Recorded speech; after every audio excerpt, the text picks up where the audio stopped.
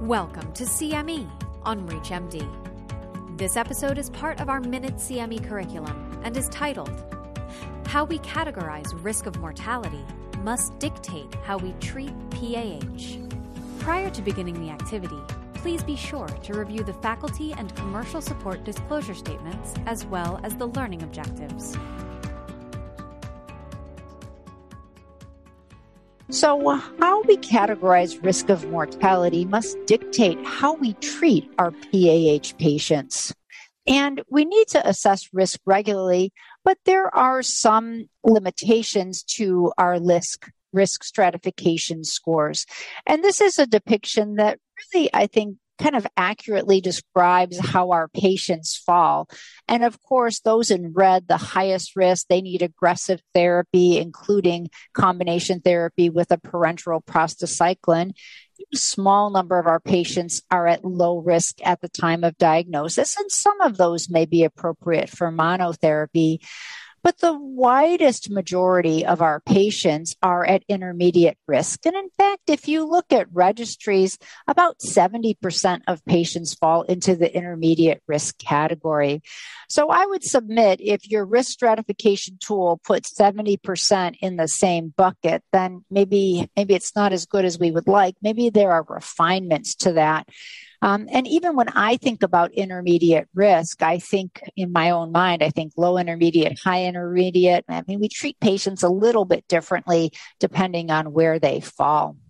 So these earlier iterations of risk assessment had patients fall into three categories: low, intermediate, or high. But of course, with 70% falling into that intermediate risk, we think that there's an opportunity for improvement. And we should consider that initial treatment strategies may vary within that intermediate risk group, reflecting the range of the disease severity. Now, despite this, if we look at registries, less than half of our patients, even in the very experienced hands of some of these investigators, less than half of our patients achieve the goal of low risk status. And that really makes us think about risk assessment, how we can be more aggressive and how we can be more precise with it, because the success or failure of our overall PAH treatment depends on the initial risk treatment strategy and how we follow that up. So here is the algorithm from the Six World Symposium. This is really a simplified version here. And of course, any algorithm starts with the correct diagnosis, referral to a PAH center, place that has experience. We always talk about some of the general and supportive measures, talking about exercise, sodium, volume, oxygen, those sorts of things.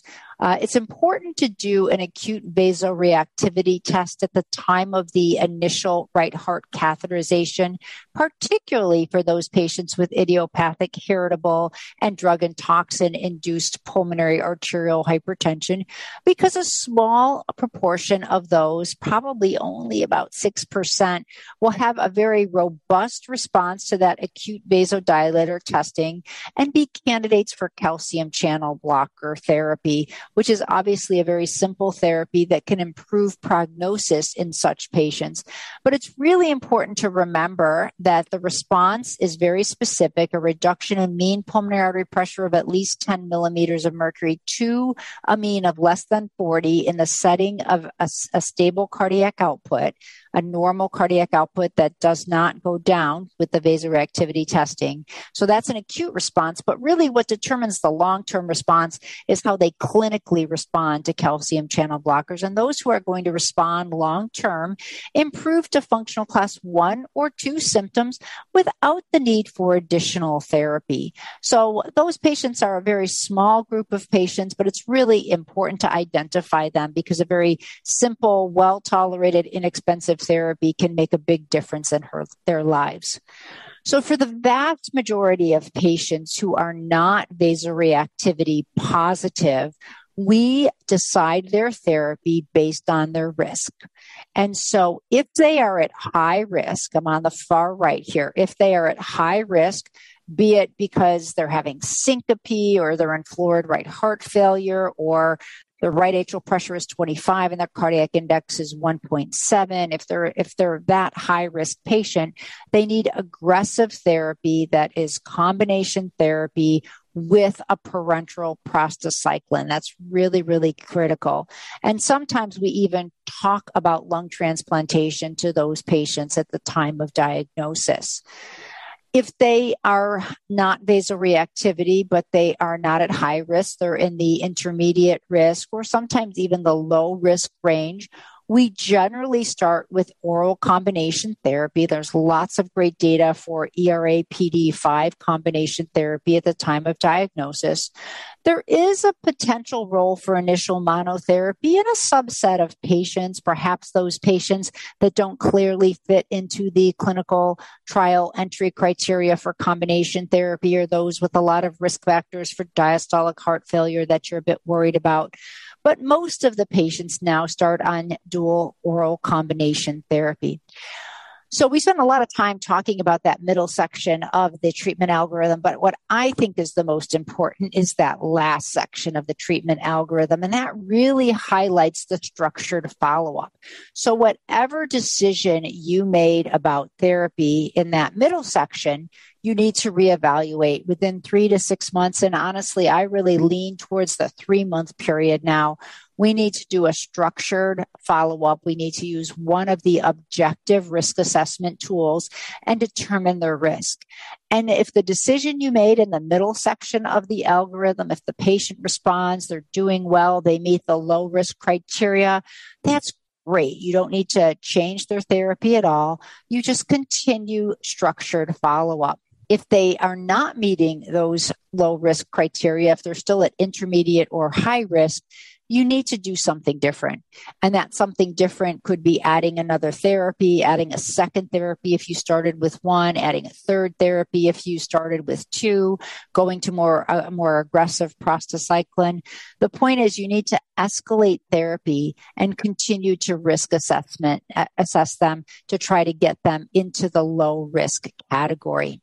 Now, unfortunately, despite our best efforts, we don't get a lot of patients into the low risk category, or certainly not as many as we would like.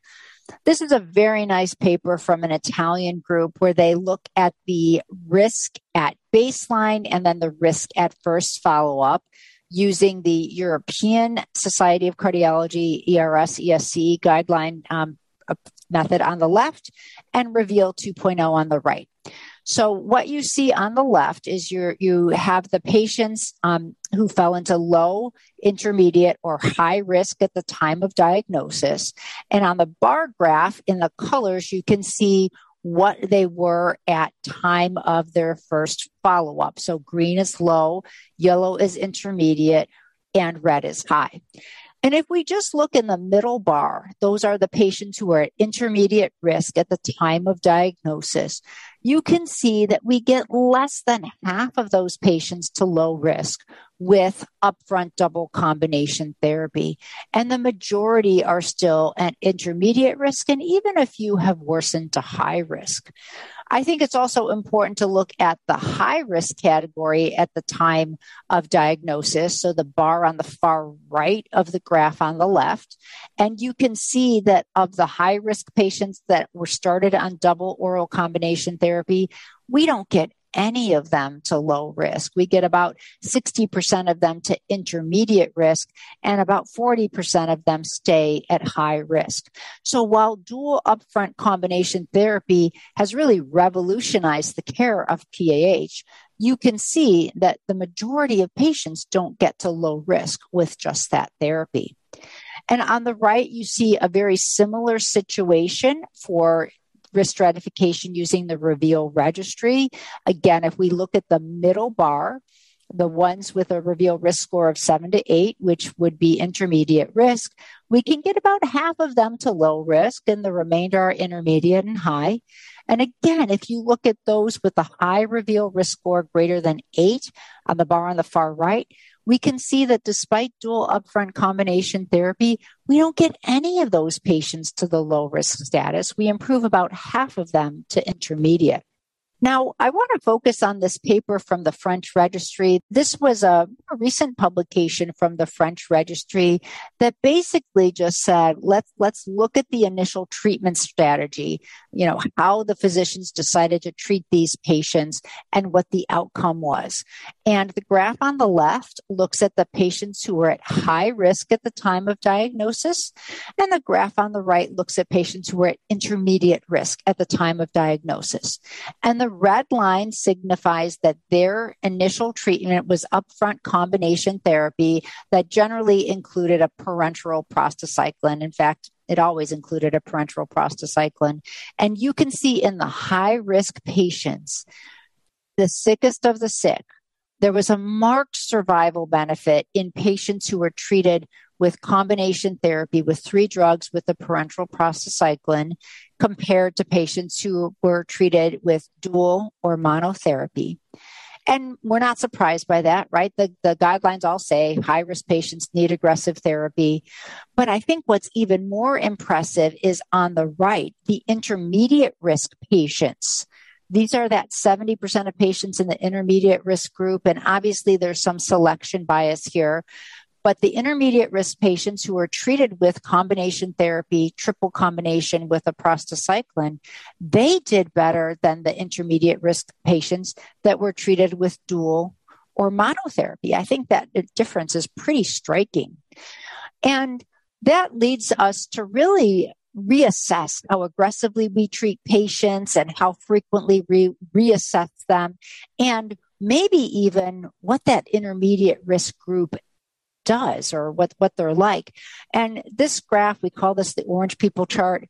This graph is from an editorial that we wrote that went along with that paper.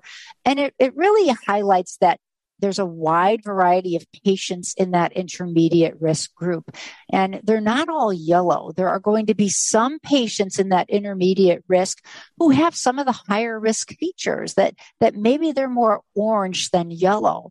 And maybe it's those intermediate risk patients that did better with the parenteral prostacyclins as part of triple therapy in the French Registry.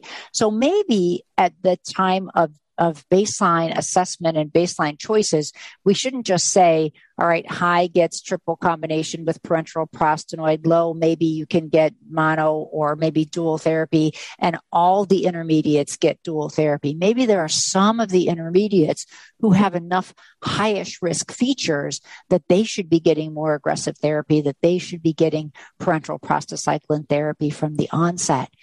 And I think that the other point is early reassessment, that we know that not all patients are going to respond. We saw in the Italian literature that less than half of these patients are going to get to low risk. So if they don't get to low risk, why wait 6 months? Why not reassess them a little bit sooner and try to get them into the low risk status? And again, the patients in that intermediate risk group may fall into different shades. They may not be all yellow. There may still be some patients with higher risk features who deserve more aggressive therapy. You've been listening to CME on ReachMD. This activity is jointly provided by Global Learning Collaborative, GLC, and Total CME Incorporated, and is part of our Minute CME curriculum. To receive your free CME credit or to download this activity, go to reachmd.com/CME. Thank you for listening.